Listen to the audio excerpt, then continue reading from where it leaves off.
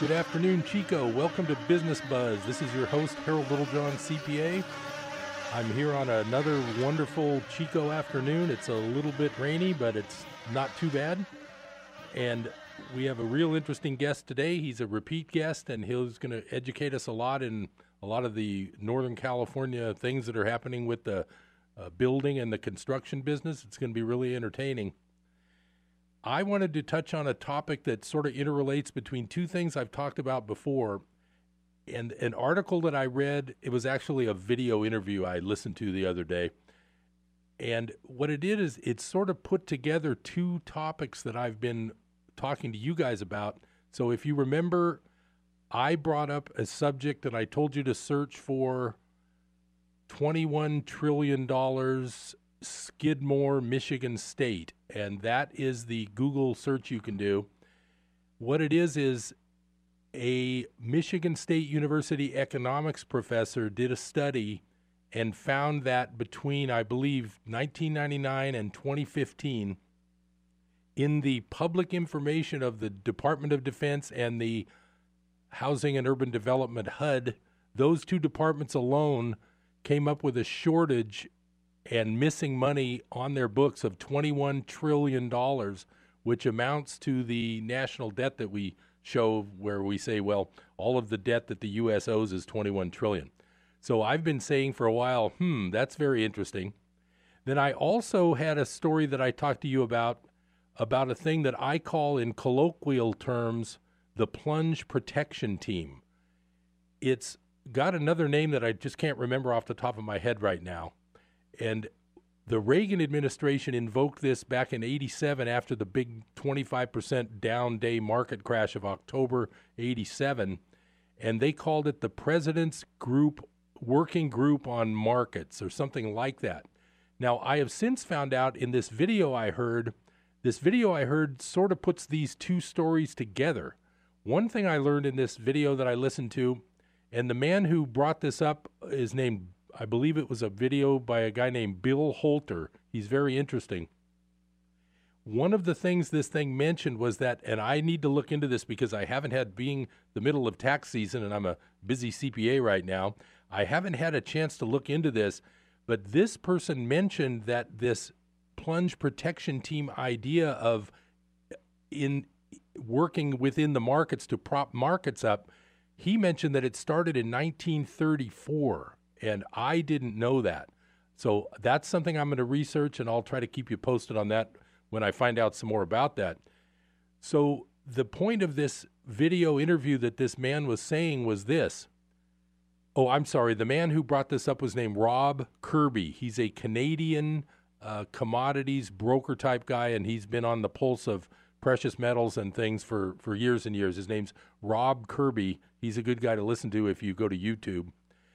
So what he's saying is, could the $21 trillion that Mr. Skidmore or Professor Skidmore found in his study at Michigan State University, could it be that $21 trillion missing is the money that is being and has been used for this plunge protection, propping up the market when we want to, fake market thing that we've seen going on all the time?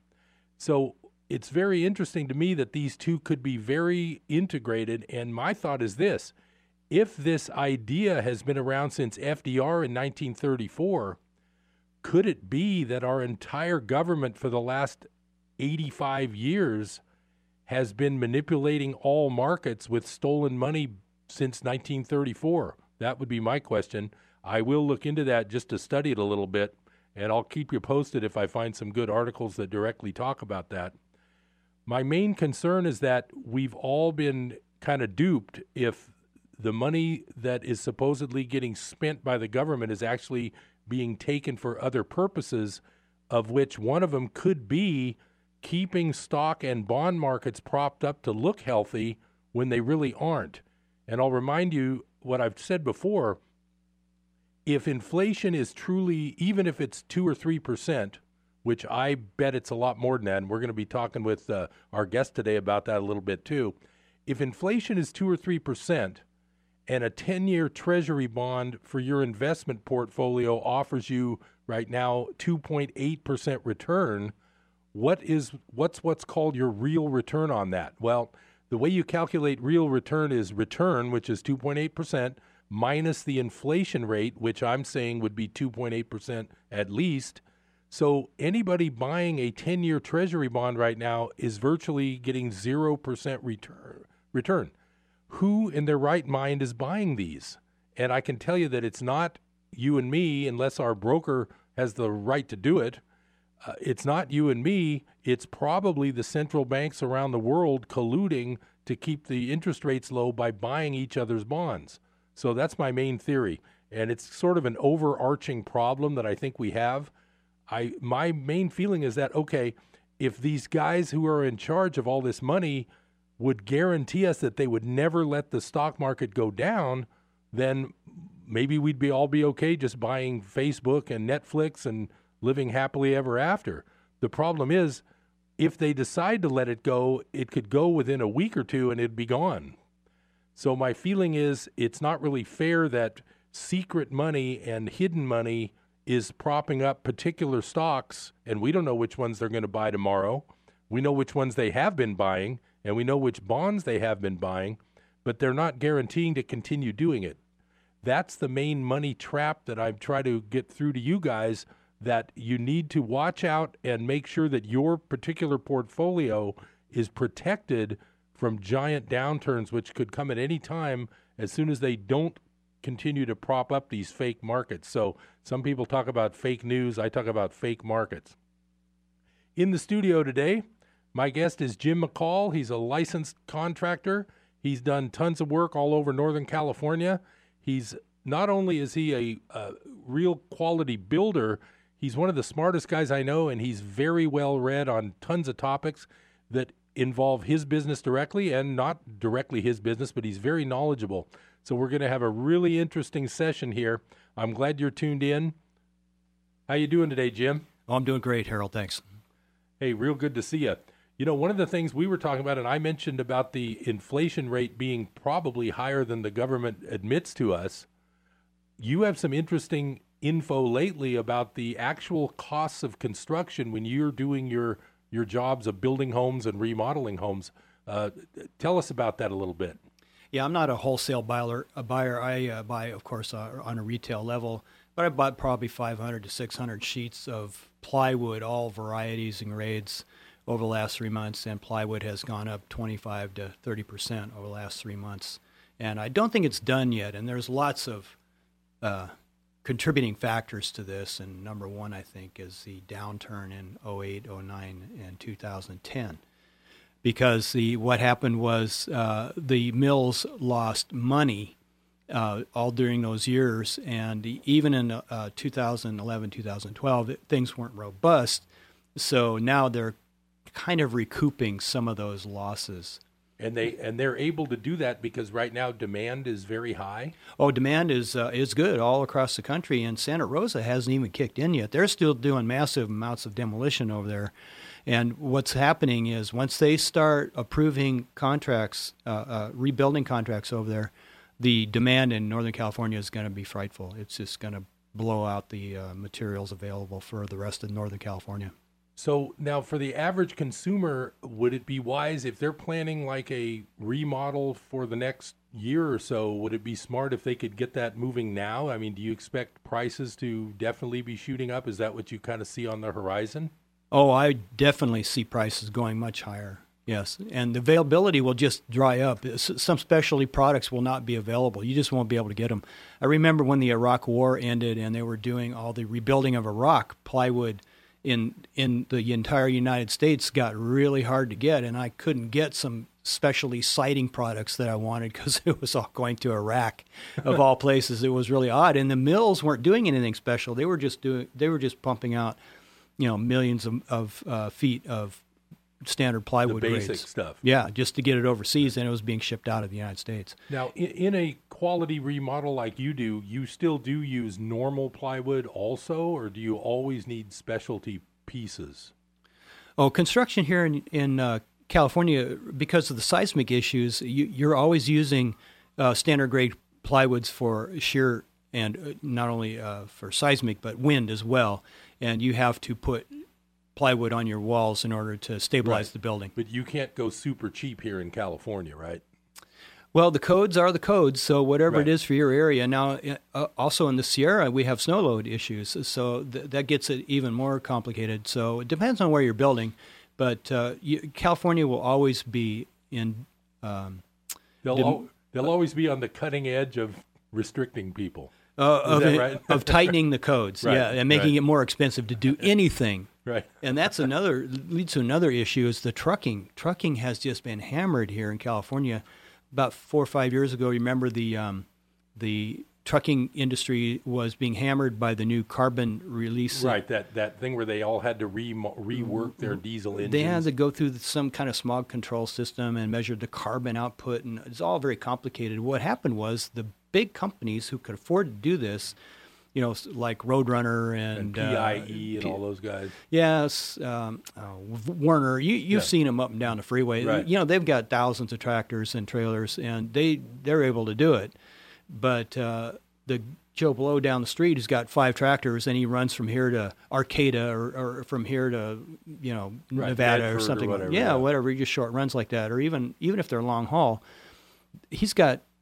he can't afford to do that. We lost a lot of those guys. Right. They either went out of business or they moved out of California, and they won't come back because it's so expensive to operate here. So what happened was all of our shipping costs in California have gone up quite a bit since then because we don't have any of these little guys who are working around, bidding a little lower to get the run or whatever. They were working around the edges a lot of time. But for a guy like me, it was great. I could get my logs from Oregon. They come up, you pay them cash, and you're done. Yeah, it was much cheaper to do business, and now you got they're still there, but a lot of them don't want to come to California. And now the next hit on the horizon for the trucking industry is in California. They're requiring a digitized logbook. Oh, great! Oh, it's just going to be onerous for the new carriers, and a lot of the carriers don't even come to California. They don't want to be bothered with having to deal with the DOT. They're just right. They just want to hammer leave the state again. They just hate business, the way they operate. They just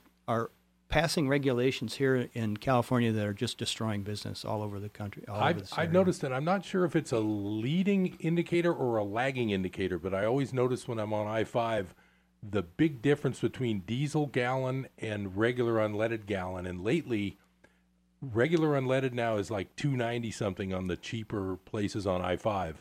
But the diesel's like $3.55. So they keep raising the taxes on it. Okay. And I understand part of that because trucks hammer. Right, they beat up the road. Right. They just trash. Anybody who's been over Highway 80 after the snowy season, look at the ruts on the slow lane. Road work here is just very expensive, and part of that is justified. But on the other side of the coin, they just diesel's a cheaper cut of fuel. Right. It should be. It should be less normally. When I first bought my first diesel in 2002, it had been like 5 cents, 6 cents a gallon cheaper, and I think like a month later they started taxing 40 it. cents more. Yeah, right. Yeah. They started raising taxes on diesel. I remember during was it 08 or 09 when the gas prices went sky high?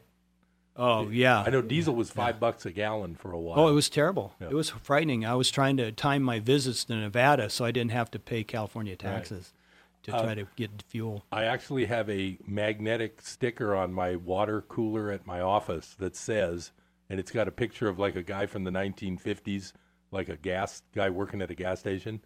And it says, "My country invaded Iraq, and all I got was this expensive gas." Oh, yeah, I know. We got nothing. If we're taking over the whole Middle East, shouldn't we have like 20-cent gasoline? I mean, logically. Boy, yeah, it's beyond my pay grade. I couldn't tell you on that one. I thought we should have been compensated somehow for that. Something, yeah. That's a whole nother. That's a big story. Issue, right? Now, we are going to come up on our first break in a little bit, but I wanted to kind of get your feeling about I'm interested in the pulse of the real estate market right now. You're not a realtor, but you're a builder, and you do a lot of additions and large jobs. What do you see as far as demand? What do you see for people calling, what they're looking for? What's happening lately? Yes, anybody who owns property or who wants to buy property, I would definitely encourage them to go ahead and acquire a home to live in, because now is an indicator that all of our prices will be going up, including property. So when housing. plywood starts going up, everything's going to probably Well, follow. that's an indicator. It tells us there's a lot of demand out there, and that's why the mills can afford to raise their prices. Great. Well, we'll be right back after the break, so stay tuned to Business Buzz. We're going to have some more real good topics for you. Be right back.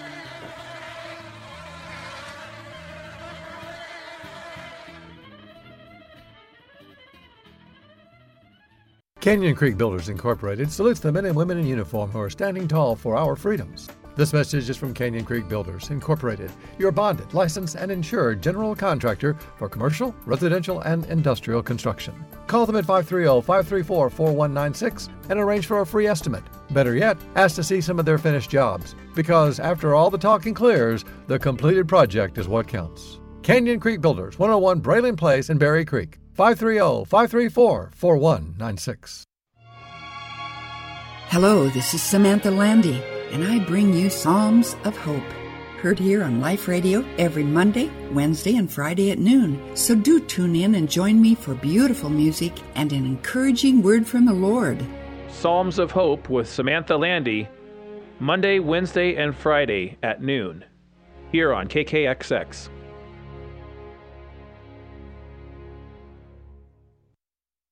Praise the Lord. I'm Sharon Knotts, inviting you to join me and my dad, R.G. Hardy, on The Sound of Faith, mornings at 10, here on KKXX. If you are drawn to inspirational preaching, informative in-depth teaching, and biblical perspectives to current issues under the anointing of the Holy Spirit, then Sound of Faith is perfect for you, because we know faith comes by hearing, and hearing by the Word of God.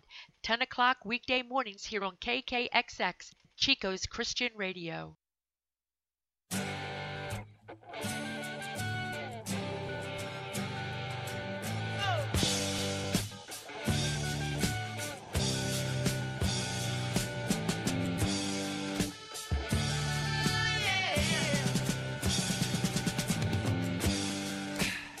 Welcome back to Business Buzz. Harold Littlejohn, CPA, talking with Jim McCall.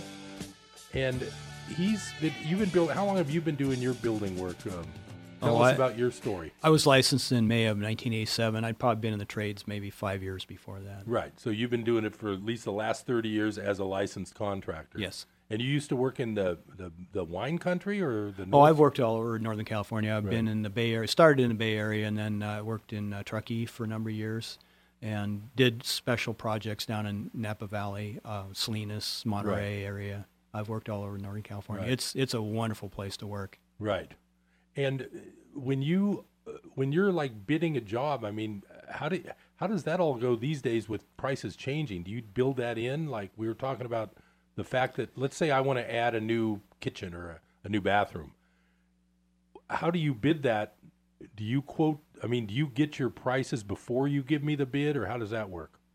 Yes, the lumber companies will give you a quote for 5 days or 2 weeks or 30 days typically. They will go out 30. Oh, yeah. So you're safe with that. Now, for a while there, they weren't. There on certain products like decking for a while got real pricey, and they were only quoting out 5 days because they can't get enough decking here because of the trucking issue. Right. Surprisingly, and all they got to do is come from a Humboldt area, but they can't get the trucking over here. And people are outbidding us as well. Now, like with decks, I do know I haven't had to replace a whole deck, but aren't people using those artificial non-wood deck products now? Is that a big deal, or? Yeah, composite decking. Yeah. Yeah. And it's more expensive, right? Oh, yes, very much. Okay. So, But then it'll kind of last forever, the idea? Well, not really. I don't think it lasts any longer. It's just heavier. It's harder to work with. It's definitely not as strong. So if you take good care of a wooden deck, it'll last a long time if you do it right. Right. Yeah. You should treat it occasionally. If you treat one or two times, I think the California Redwood Association will just about give you a carte blanche quote on 20-year lifespan, unless you're splitting wood on it or something like that. Right. But okay, so that's not a big deal. So you don't see the composites taking over the wood? Oh, yeah, eventually. When wood gets more expensive, composites are relatively not so well, much they're higher, made out right? of wood, too, and they're also Oh. made out of oil products. Ah. All that resin comes out of oil, so it's okay. going to... So they're going to go up, too. There's Yeah, no, I don't think it's ever going to go down. there's no free lunch. No.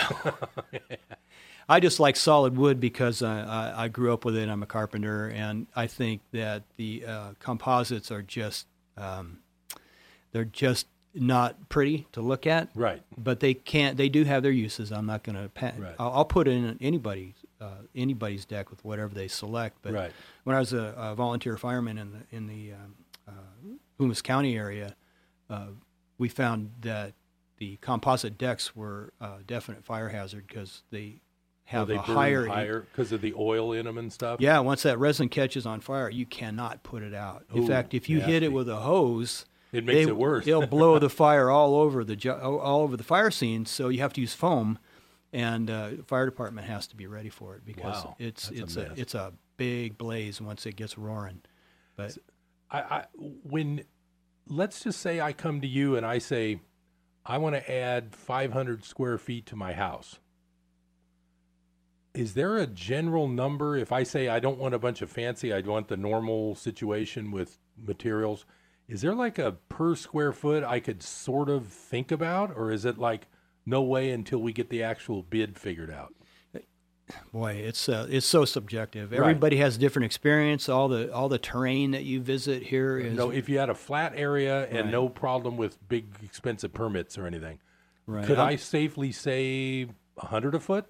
No, definitely not. Remodeling is probably 2 to 3 times more expensive Okay, than so new build. okay, even though it's an addition out to the side of my place, not a remodel. Oh yeah, and Like I'm you going know, to add 500 feet with a stucco outside and wood floor and carpet. Yeah, I'm looking at one right now where you got to I'm knock. going to pin you down, Jim. You got to knock down the walls and Right. start tying into the roof because you know it's right, so you don't really know what you're going to get till you yeah. get in there. Yeah, but it's Could it it's range from 100 theoretically? And in the perfect well, it depends world, on a lot of homeowners want to do some, and some of them are pretty knowledgeable. They want to do like some of their own interior work, and you just want to get it framed and what they call closed in, and the siding on it, and the windows hung, and he wants to come in and insulate, run his own wire, he'll or whatever. do the rest. Yeah, Okay. yeah. So which is that fine. That's, that would be a little easier for you to quote. oh yeah, and I Yeah. think if they want to go totally finished, if it's just a small extension into the yard, Right. doesn't take a lot of engineering. Yeah, Right. it can be bid. Yeah, Yeah. but 100 foot, no. You're not going to get anything for 100 a foot. these I days? think you should safely go to 200 a foot. Okay, I was just curious. On a 'cause, remodel, I yeah. know 10 or 20 years ago, I think people threw around 100 a foot, and that was probably reasonable. Oh, 10 that or was 20 years. well beyond what Oh, you okay. needed to spend. So it's that much more expensive now. Yeah. Yeah. Yeah. Well, the fees and the costs have just risen. All of your materials are more expensive. Now, are the fees lower if someone lives within the city of Chico limit or outside the city, or is it all kind of similar? Well, whether you are in the county or the city, it doesn't matter. You're going to. It's still going to be a the bunch same of amount stuff going on. fees. Yeah. So How do they decide those things?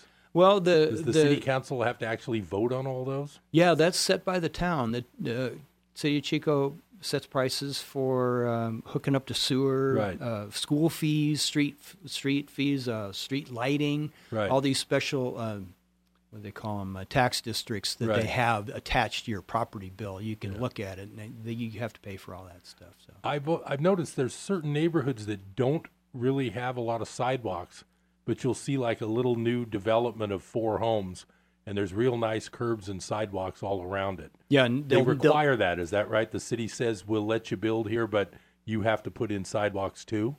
yeah, there's different here in Chico. It's controlled by the zoning. Yeah, one of planning. those, Yeah, planning and and zoning. they tell you, oh yeah, we need this paved. Right. Yeah. So does that then that guy then has to plan his cost for the sidewalk in addition to cost of building the 4 houses? Oh, absolutely. Yeah, Yeah, he has right. to work it into his fee schedule, and Right. what he's going to charge for the finished product. Like Right. that one over on 9th Avenue. Right. That's Oh, the kind of neighborhood I've seen those in. Yeah, yeah, it's very cool. They build 4, I think it's 4 nice new homes, and they have curb gutter, Right. a nice paved parking. It's Right. it's a clean little development. When my dad used to come and visit me, he was in the Bay Area, and I moved back to Chico, and we drove down 7th and 9th back before they had any sidewalks. and he commented to me, Harold, it looks just like McFarland, which is where my dad grew up, down in Kern County. Oh, yeah, yeah. Well, these infrastructure things are vastly expensive. I mean, the sewer alone is a huge undertaking for a community, not to mention stuff like police and fire services. Your emergency services are another one. I mean, well, I do income taxes for police and fire, and trust me, I can see how expensive it must be. Yeah, to hire these guys, full-time firemen, and all his training, and these are very complicated structures for a city to put into place. Right. Now, Paradise, I happen to know this in my trivia book, not a book, but I'm a big trivia fan. Paradise, I believe, is the largest community in the U.S. with no sewers. That's what I've heard. Oh, it's all septic. What's the 11,000 population up there? Yeah, I think it's maybe more than that. I think it's 20-something. Because that plus Magalia is like 40, and Magalia is 15 or 18. Yeah. I think it's over 20. That could be because the geology up there is impossible. They have no way to deal with this stuff. I've heard that there's whole places that are almost going to have to be abandoned because there's no more space for septic except a $30,000 complete redo that people can't afford to do. I mean, it's kind of a mess up there. Yeah, the property values just aren't there. Right. I mean, if you're talking about... Right, if it was $1 million home like Fremont or something, you could do it. What's this, Chico Creek up here? Oh, yeah, the like near the golf course. Yeah, what's Butte that? Creek Canyon, that's the other one. Yeah, up that direction, yeah. Canyon Oaks. Canyon Oaks, all that area up in there is all hard cap as well. Don't you have to blast when you want to build a swimming pool? Oh, they have massive, they do some black powder stuff, but they also have these massive drills that are like 10 feet in diameter, and they have diamond blades, diamond teeth on them, and they grind their way through the lava cap. No wonder it costs so much to build a home up there. Oh, up there on Doe Mill and above Highway 32, Yosemite going up that direction, It's vastly expensive to get that in there. Wow. That's why the lots are so small. You've got a 3,000 square foot lot and a 2,500 square foot home. It's expensive to do this. Well, we're at the bottom of the hour. Stay tuned to Business Buzz. Harold Littlejohn, CPA, talking with Jim McCall. We'll be right back. Hi, this is James McDonald from Walk in the Word. Hey, it's always great to hear that a new station partner has come on board. If you've heard our broadcast, then you know I'm passionate about sharing the truth of God's Word. To get fired up about your relationship with Christ, join me each weekday on Walk in the Word. And be sure to check out all the resources available to help you grow strong in the Lord. Just go to our website, walkintheword.com. Join us for Walk in the Word, weeknights at 6 p.m. here on KKXX. Hello, I'm Gary Crossland. Everything in the Old Testament points forward to Jesus. Everything in the epistles points backward to Jesus. That's why I encourage people to read the words of Jesus every day. This is where emotional and spiritual health come from. Jesus said, "If you love me, you will obey my commandments." Well, where do you read his commandments? But in the Gospels. Now, I know that it's easy to get a little confused when jumping between one Gospel and the next, which is why I wrote the Merged Gospels. It's where all 4 Gospels are literally translated from the Greek, broken down word by word, and merged back together into one beautiful chronological story with not one word of Scripture removed. You can't buy it in stores. It's available only online at mergedgospels.com. It's great for new believers, for personal devotions, and for group studies.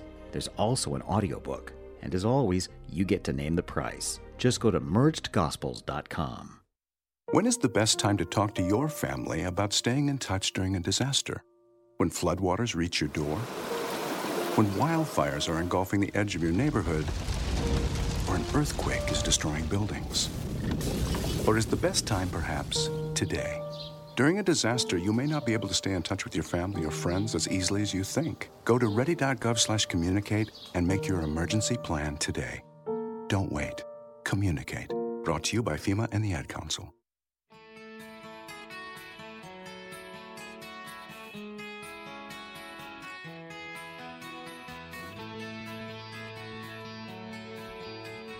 Welcome back to Business Buzz. Harold Littlejohn, CPA. I'm so glad you're here today.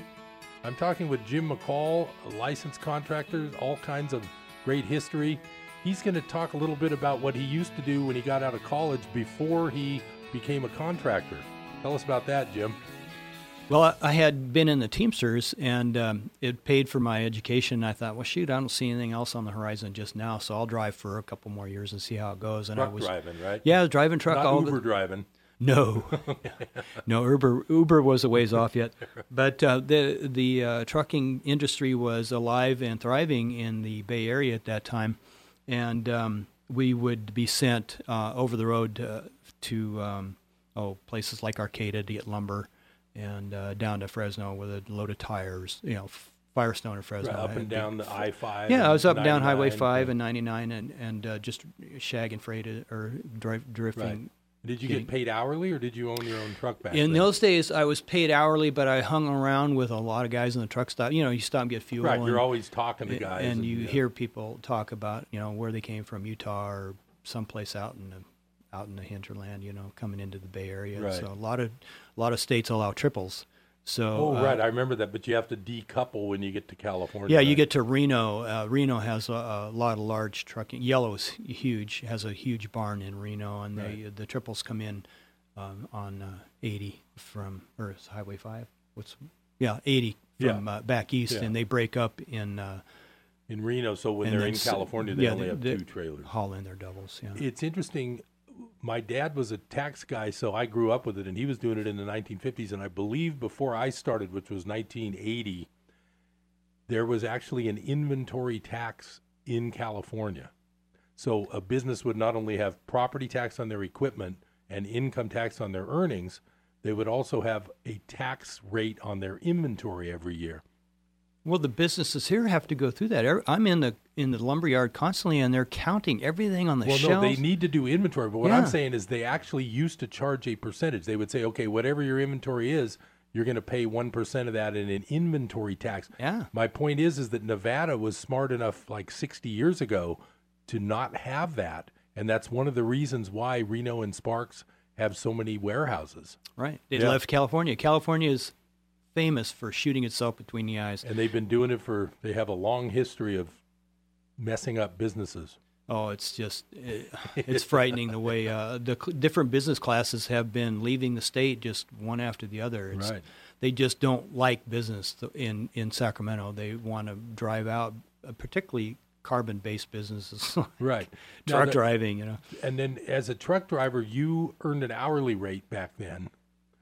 But these days, you were saying that there's a new thing where they have to get a digital logbook going? I mean... Yeah, California requires a digital it's California? It's not a federal thing? No. A lot of the drivers do not want to come here because it keeps absolute gnat's rear end track of your hours driving, and you can only drive 10 hours a day, I think it is. In California, and you can't make any money doing that. The drivers have to drive more than 10 hours a day or whatever it is. I'm not really sure exactly. Right. You're not I think this isn't your business right now. No, but I have heard of it. I had never heard of that. That's why I was curious. I don't drive anymore. It's been years since I've been in a truck. But the digital logbook also keeps track of the fuel usage, too.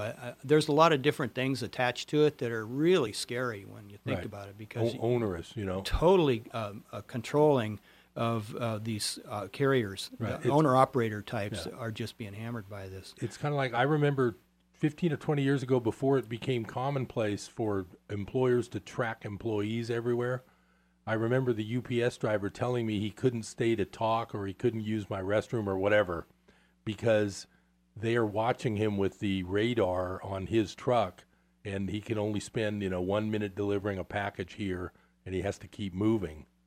Yeah, they have ways to control. Nowadays, they're I heard that I think it's Amazon now has smart watches on all of their employees, and they can track everywhere they go and how long they spend in the restroom and the whole bit. It's really not a job scene that I couldn't do it now. I'm glad I'm not out looking for work. Yeah, it would be so frustrating. I would not be able to do it. Yeah, you have to have a younger mind, able to allow somebody to control you like that. I guess because it's incredible. Speaking of the digital log, real quickly, I have a client who is an anesthesiologist, and he just retired recently. And I got to talking, and I always thought, well, when I would see this W-2 and it had almost $400,000 of earnings, I never felt bad for this person because they're making such a lot of money. It turns out that ever since the 2014 Digital Medical Record Act, which is national, every day this person would have to work all day. Anesthesiology, you have to sit there right with your patient. You can't leave. And she was saying they couldn't even go to the bathroom if they had to.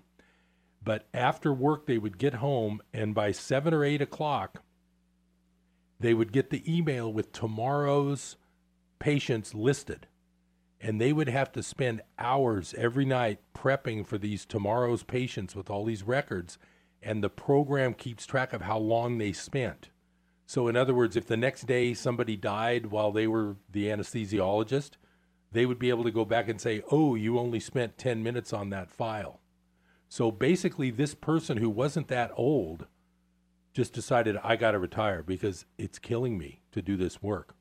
It's 1984 it's at its finest, because these requirements are just driving people out of the medical industry. Right. There's a shortage of doctors now in many different communities. I remember I was in Colorado a few years back, and they were looking for a doctor. They couldn't get a doctor in their community, and it's just becoming so much more difficult than it ever was, because you really have no freedom to operate your business. Right. And that has to be regulated. I'm not against all regulation, but what happens is they're trying to control every last minute or every last atom of carbon. In the case of the truckers, they had to adapt their vehicles to the new carbon emission regulations, and you cannot capture every last molecule of diesel or escape carbon. It's just not going. It's not possible. Well, what happened? Isn't it true that diesel exhaust is not fatal like regular gas exhaust? Oh no, it's soot. Yeah. It's like soot from your fireplace. It's very benign in terms of a pollutant. Right. And it's not harmful to the environment. It looks bad. I know. I can hear people out there smoking down the highway, and it's just soot. And sometimes it is raw diesel. It can be bad, but again, it's an environmental product. It did come out of the ground. Diesel is not a toxic waste. I mean, it can be if it's spilled. I'm not saying that it can't be a danger, but it is improperly controlled and used as we do. It's a wonderful fuel, and everything in California moves by truck. You cannot move anything. And there's railroad. People say, well, use a railroad. Well, when was the last time anyone saw a freight train stop in Chico and deliver anything? Yeah. It's miles. You have to offload it from the train to a truck. That's just it's the way things work. Going down to Gridley or wherever it is, and it has to be unloaded, and it goes onto a truck. Right. And it has to be carried by a diesel rig somewhere along the line, usually 10 or 12 times before it gets to the end user. Well, the trains run on diesel too, right? Absolutely. Yeah. And they do emit soot, and they're not going to, you're not going to capture every last pollutant. It just isn't possible. And CO2 is, of course, burned, but what happens is if you require truckers to carry these expensive improvements in their fuel systems, you don't think those parts cost a lot of mining for new metals and trace elements to make them? Right. They use platinum, palladium. Oh, all these, what do they call that? These rare earth elements? I mean, these are vastly expensive, and they require cubic miles of earth to be dug up to find them. That takes a lot of carbon and produces a lot of carbon dioxide in the atmosphere. I mean, the unintended consequences of this stuff is just ongoing for all of us, and it never lowers prices. It's almost like when you think about all this, it makes sense why things are just so expensive. I mean, Yeah, regulation is like a gorilla on top of a hiker. Right. The regulation becomes so burdensome and so heavy and so onerous that the hiker puts it down and he leaves the state. I mean, if you've got a truck driver, that can clear maybe from working hard, it clears maybe $30,000 or $40,000 with all these repair and fuel costs they have. They don't get rich. And insurances, drive one truck, and all the insurance. Yeah, there's just no way he can afford to refit his truck for a $50,000 upgrade. Yeah, the whole rig isn't worth that. So it is very difficult. You probably know more truck drivers than I do, because I don't know what they're making. Well, all I know is that they work their tails off, and none of them net that much money. It's very marginal. It's like buying yourself a job. Buy a truck and go out and make, hopefully make, 30 or 40 grand a year, but They just don't. They can't make that much. Yeah, Yeah. The money is not there, Yeah. and that's why a lot of the immigrants have gone to trucking. Particularly a lot of the Asians, Right. are fitting well, because it's an entry level position for them. But thank God we've got Jerry Brown's bullet train coming. We don't need any other mode of transportation. The bullet train, what a disaster! You saw the one in Washington. It went off the track the first day it ran. Did you see that one? Oh yeah. I mean these things are just pie in the sky. They're dreams. They'll never work well. Yeah. And who on earth is going to be able to use it out there in Merced? Yeah. The Merced to Bakersfield is what they're trying to do. Who goes from Merced to Bakersfield? And the stations are 15 miles out of town? Yeah. Maybe they could pile the trucks on top of the train. Oh boy. Yeah. Up and down I-5. Yeah, I don't know who thinks a 300 mile an hour train is going to sound what that's going to sound like going by you. Oh, that's right. If you It's were on going the to ground, be that'd noisy. be scary. Yeah. Oh, I mean, the freeway's bad enough, but you put a 300 mile or 110 mile an hour, I don't care what you're talking about. It's a really noisy proposition, but and impossibly to make any money. Well, we're going to be coming up on a break pretty soon. I happened to notice that I got a hold of a fare from Sacramento to Southern California on Southwest for $29. Now, I don't know how you're going to beat that with a bullet train. Yeah. Yeah, I think the airlines are going to do their best to drive this thing under the waves. I'm hoping anyway. Yeah, I mean, it's just ridiculous. Well, we'll be right back on Business Buzz. Stay tuned. We'll be back for more. Glad you're here.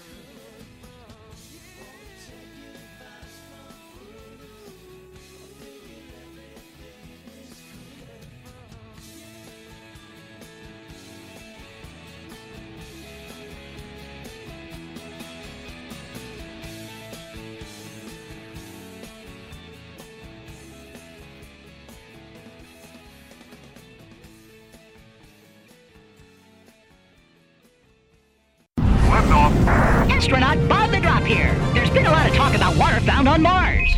Why would you go all the way to Mars for water when we have the best tasting water at Mount Shasta? It comes from our protected springs and is delivered right to your door. Great landing, Bob. Hey, where are you going with that? Those Martians are stealing my water. Guess we have some new customers. And anyone can get Mount Shasta spring water if they call us at 1-800-922-6227. Pure and simple. Naturally, the best. Mount Shasta spring water. You wanted to be a teacher when you were little, but as you grew up, things changed. Teaching just didn't seem like the best option anymore, so you decided to become something else. But what would your 12-year-old self say? Interesting and innovative things are happening in teaching today, so it's time to put it back on your list.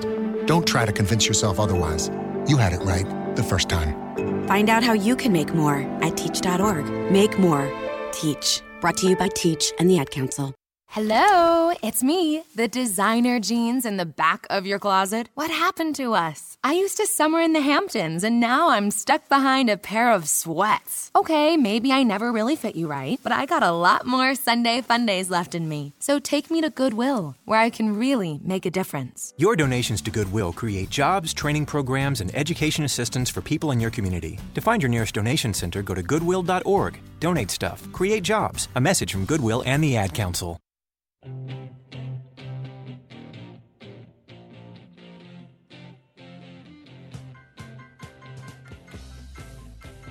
Welcome back to Business Buzz. Harold Littlejohn, CPA. We got the last bit of the hour here. We're talking California business, and boy, isn't it fun. This time of year I'm doing income taxes, and then I always love having to do the property tax statement where we have to fill out all the value of the non-vehicle personal property for the businesses. So if you're in business, don't forget that you have to list the price of all your computers and all your work tools and pay the county 1% of that every year. 1% of the value. Oh, really? Oh, yeah. Uh-oh. Yeah, I know. Sorry, just Jim. bought all the scaffolding. Oh, no. What am I going to do? Okay, well, let me ask you a question. What is the value of the home office now to an entrepreneur like us? Here's the deal. The home office is still a good thing for self-employed people because it's still a legitimate deduction if it's your principal place of business. What went away in the 2018 tax law is any business expense unreimbursed for an employee. So in other words, if you're getting paid wages even if you have to use a home office, that is no longer a deduction. But for self-employed people, it's still going to help, because here's the real trick to self-employed.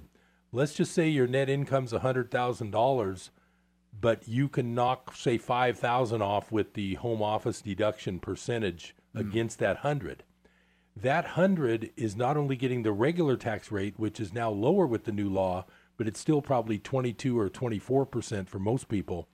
But it also gets the most onerous tax, which is the self-employment tax. Yeah. Social Security plus Medicare. Yeah, that's you're 15%. not going to beat that one. Yeah. Right. So when you look at a guy that only makes $100,000, his tax bracket could be 22% federal, say 8% state if his wife has a wage job. That's 30, and then you add 15% as the Social Security rate. Even nowadays, you're paying 45% of your net. So the home office is still a real good thing. The problem is qualifying for it. Contractors are perfect to qualify for it because it's your principal place of business. Right. Yeah. Right. Yeah, I use big chunks of my property to get it done. Yeah. You know. And the other mistake people make is if you have a separate outbuilding that's all business, that's not part of the home office. That's fully business. Okay. So and you can allocate things to that, but it's fully business. The only thing you deal with home office is the actual office room inside your dwelling place. Okay. Yeah. So condition it's kind space. of tricky. All right. Well, what about the subcontractor situation, though? For anybody who's hiring other people to help them complete a task that's less than a year, right? For instance, the main overriding rule is unless they're specifically not an employee, they are an employee. But if they're another licensed contractor, you can assume they're not your employee. They will be a sub. And if they're not incorporated, you'll issue a 1099.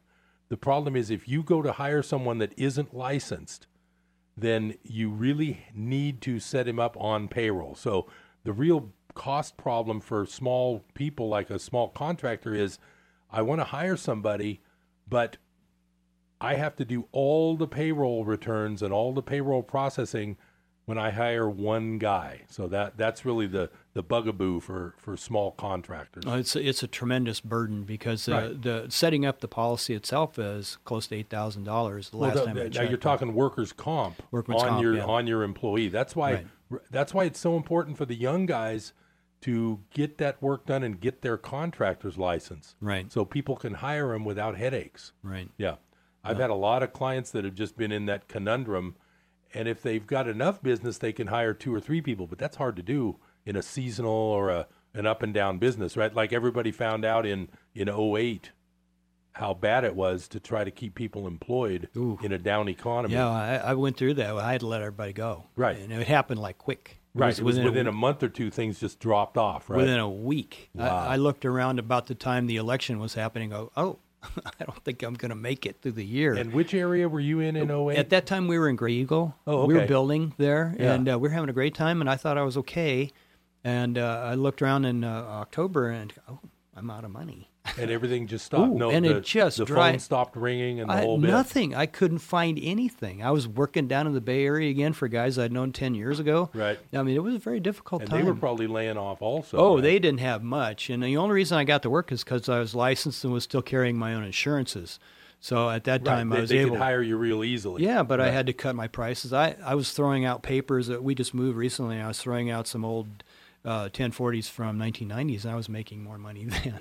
Right, then in the 08. Yeah, and that's not even including inflation. Yeah. So it was a tough time. It was very difficult to recover from. So I understand totally when the lumber mills and the plywood factory is up in Roseburg and up north want to raise prices to try to recover because they've been losing. They went through they suffered a lot. Yeah, they've lost a lot of money. They're making money now, but it doesn't always make up for your losses. So somehow prices have to increase, particularly when there's demand. I mean, hey, if they're not going to sell it here, they'll sell overseas because there are still lots of areas of the East that are buying all of our product that we could sell. You mean the Far East? Yeah, China. Oh, okay. Yeah, they're always building, right? Right. They always are short on lumber. So. Yeah. A lot of it can go over there, and they remanufacture it and send it back. And I read an article, and it was interesting. All of these, they call them ghost cities, And what it sounds like to me is the Chinese are so much more forward thinking than we are as a culture that they actually built those knowing they would be empty, but they kept the employment up. I mean, I don't know all the details, but according to what I read, it's actually part of their plan to have already built all that infrastructure for the future when they might have had unemployment had they not done that. That's what I heard. Yeah, I know. I saw. I don't think they're stupid when they spend all that money. Oh, I don't know about this. They're taking money out of their people's pockets and putting it into vastly expensive projects covering blocks and blocks and blocks of high-end development, multi-high-rise buildings. And those buildings aren't feeding anybody. That's money right out of the economy, and they're mostly empty. From what could this be like graft and corruption, like some crooks well, are making the money? Chinese are. Well, that could be. They could be high up in the government, and they have ins with the powers that be, and they get these massive contracts. I mean, after all, it is a communist oligarchy, right? And very few people run that massive economy. And they can decide what to do and which way they're going to go. Well, and maybe it's not what I read, because what you read is always one viewpoint, and there's a lot of other views. If you look at population demographics, their population growth is slowing down. So they may not need all that for a long time. In the meantime, you spend a lot. You're not getting anything for your investment. Nothing's coming back into your economy. And that's another problem. My whole overarching problem I see with all these last 10 years and the low interest is that somewhere along the line, this money printing and the money supply going up is going to cause big inflation. And we've seen inflation, but it's been, housing's up, but gold and silver aren't. Food prices, commodity corn and wheat, they aren't that high. They're high, but they're not skyrocketing. So there seems to be enough. We're well fed. Well, you look at this country and we have a lot of food, and there is starvation here or there, but you wonder if it's just a matter of personal. And we take for granted we walk into Safeway and buy whatever we want, but in some places in the world you can't find groceries. Venezuela has trouble. Oh well, look at their statist communist government. I mean, no one can get anything done there. Nobody works. Nobody will pay them. Right. I mean, their economy is in the toilet, and they have the fourth largest oil reserves in the world, right? And they can't make any money. Right. They should be living high on the hog, and their whole government is just going into the sewer, and it's not going to get any better. There's probably going to be a revolution down there fairly soon because dictators are dictators. But personally, I remember hearing some of the speeches from Hugo Chavez, and I think I believe, and this is my opinion, I'm not an expert, for the Venezuelans, I think he was a lot better than this dude they've got in now, this Maduro guy. Yeah, Maduro's very tough, and he's holding the line, and he's not giving an inch, and people are starving because nothing is being. That's what happens with a socialist communist government. Eventually, nothing gets done, and that's why this Trump was such an interesting development here in our country, because anyone who looks at the government up until that election, nothing was getting done. The government was slowly grinding, and with increasing speed we were giving away our plutonium. That got done. Yeah. Where'd that money go? Tell me where that went. So anyway, a highly regulated society will never succeed over time. It'll just collapse of its own weight. Nothing will get done. Now, when Trump started it, you follow the politics. Oh, sort yeah. of? Oh, Okay, sure. Because with tax season, I can't keep up. Oh, it's very fun, yeah. Didn't he come in and say for every new regulation, we're going to get rid of 2 or 3 old ones? And he's been doing that. Is he still doing that? That's why things are going the way they're going, because he's taking some of the burden off of the industry here, like steel. And he's protecting steel. Steel needs to be protected because the Chinese... Do we still have steel mills? I thought Bethlehem Steel was a big bankruptcy. Well, there's a lot of independent steel, smaller independent steels, and I think it's called CHS now or something. U.S. Steel's still around, Yeah, right? U.S. Steel, yeah. They're being protected because the Chinese were dumping in the market. I mean, they weren't just 2-3% like the newspapers tell us. They were dumping probably closer to 20%. On the U.S. market through other markets, they're dumping. Thanks to our free trade agreements over the last 35 years. Yeah, they've just been allowed to kick us around the block and sell us whatever they wanted to sell us. And now I think Trump is intervening here. And like he said, he's making better deals for the nation at large. And these tariff things can blow up in your face, but I think he's got a grip on it. He'll be able to control it. Well, now, I mean, what choice do we have on that? We were talking about the lumber prices, and then you mentioned Canadian lumber. They were dumping also? Oh, yeah, Canadian lumber. Yeah, what do they got up there but trees? Right. So they were dumping lumber here in the United States, and there was a tariff from last year. I think it was about this time last year. But doesn't NAFTA disallow tariffs, or does it allow some? Do you know? Boy, you got me there. Yeah, I don't know. I'm not up on NAFTA, but the Canadians got the tariff, and they're still selling here. Right. I mean, they still pay the tariff, but some of the mills here in the United States were able to raise their prices. Then it probably saved them. Well, I remember in the 80s it was a big deal because the NAFTA vote was all over the news. It was live on the radio, and I was very political back then. And the one thing I remember the most about NAFTA that people are not aware of is after NAFTA, when people like Ford Motor Company moved a plant from the Midwest down to Mexico, it turns out that they wouldn't have done that, except NAFTA has a provision that if the Mexican government were ever to repatriate the Ford factory in Mexico, the American taxpayer would pay them back.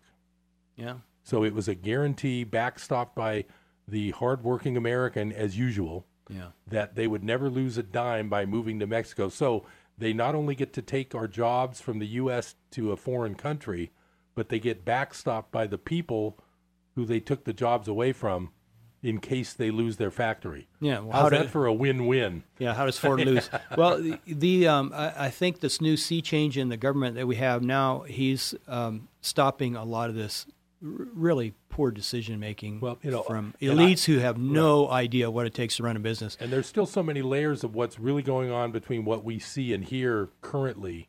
We might find out 6 months later what's going on, but we don't get to see it all in motion, so it's hard to judge what's happening right now. But at our level, it just looks like chaos to me. Right. But the effects of the decisions over the last year have made the economy much stronger. I see it in my business all over Chico.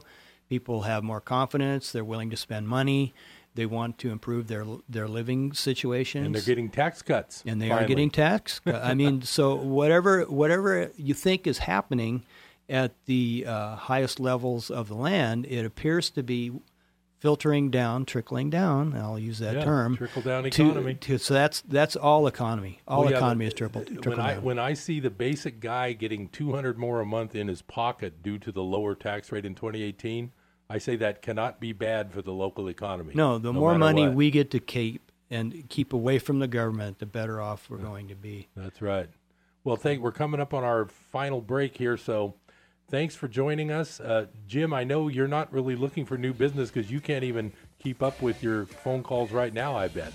Yeah, it's pretty busy. I try to get in touch with everyone. Right. But it may take a couple days. If you ever need a good contractor, look up James McCall.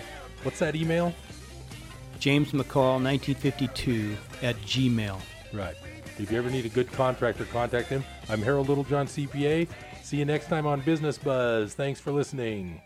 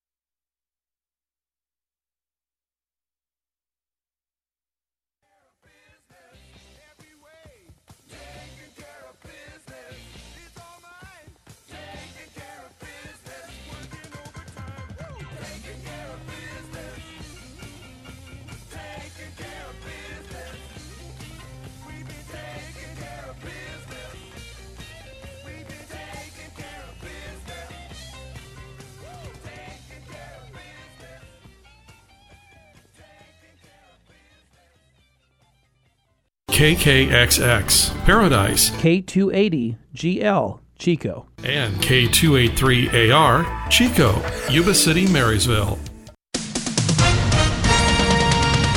With SRN News, I'm Keith Peters in Washington. Stock prices plunged on Wall Street today. The Dow Jones Industrials tumbled almost 2% in Wall Street trading, dropping close to 460 points. Why? Take your pick. China announced tariffs on American pork. The president's picking a fight with Amazon. Apple says it will